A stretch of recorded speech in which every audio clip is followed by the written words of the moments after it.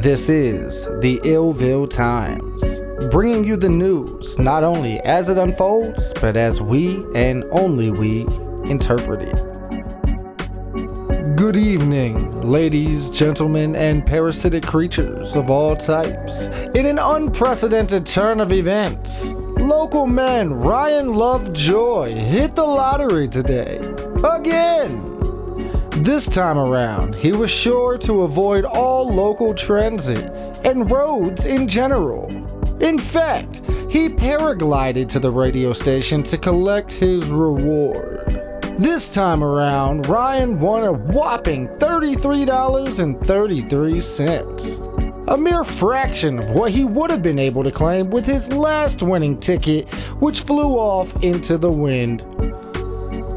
The previous winning ticket reportedly was found by a pale, clownish man who migrated to our city from Derry, Maine. He lives underneath our city in the sewers. The ghoulish ghost-faced freak quickly claimed the highly sought-after $333,333.33 cash reward. He then did a little dance before he morphed into an army of spiders and fled back to where he came.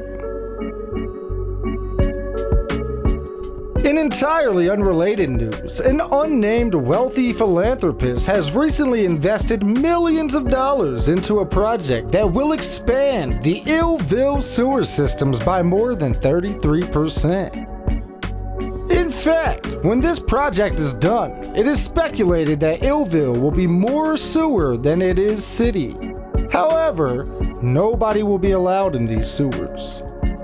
If anybody in your immediate family or a close friend goes missing, do not check the sewers.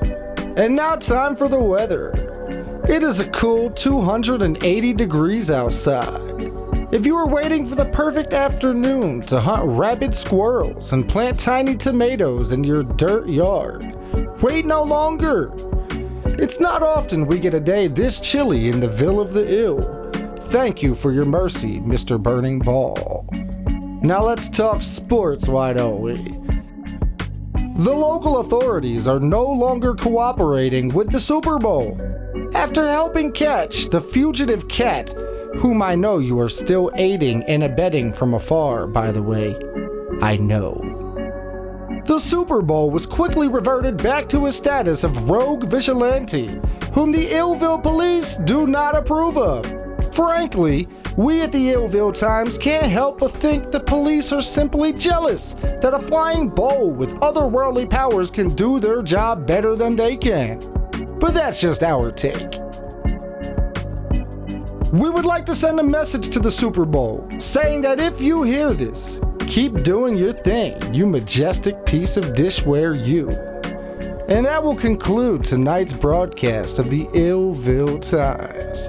As always, I am your host, Trent Tonian, reminding you all to not report the Super Bowl if you see it. He is good. The cops? I don't know. You be the judge of that.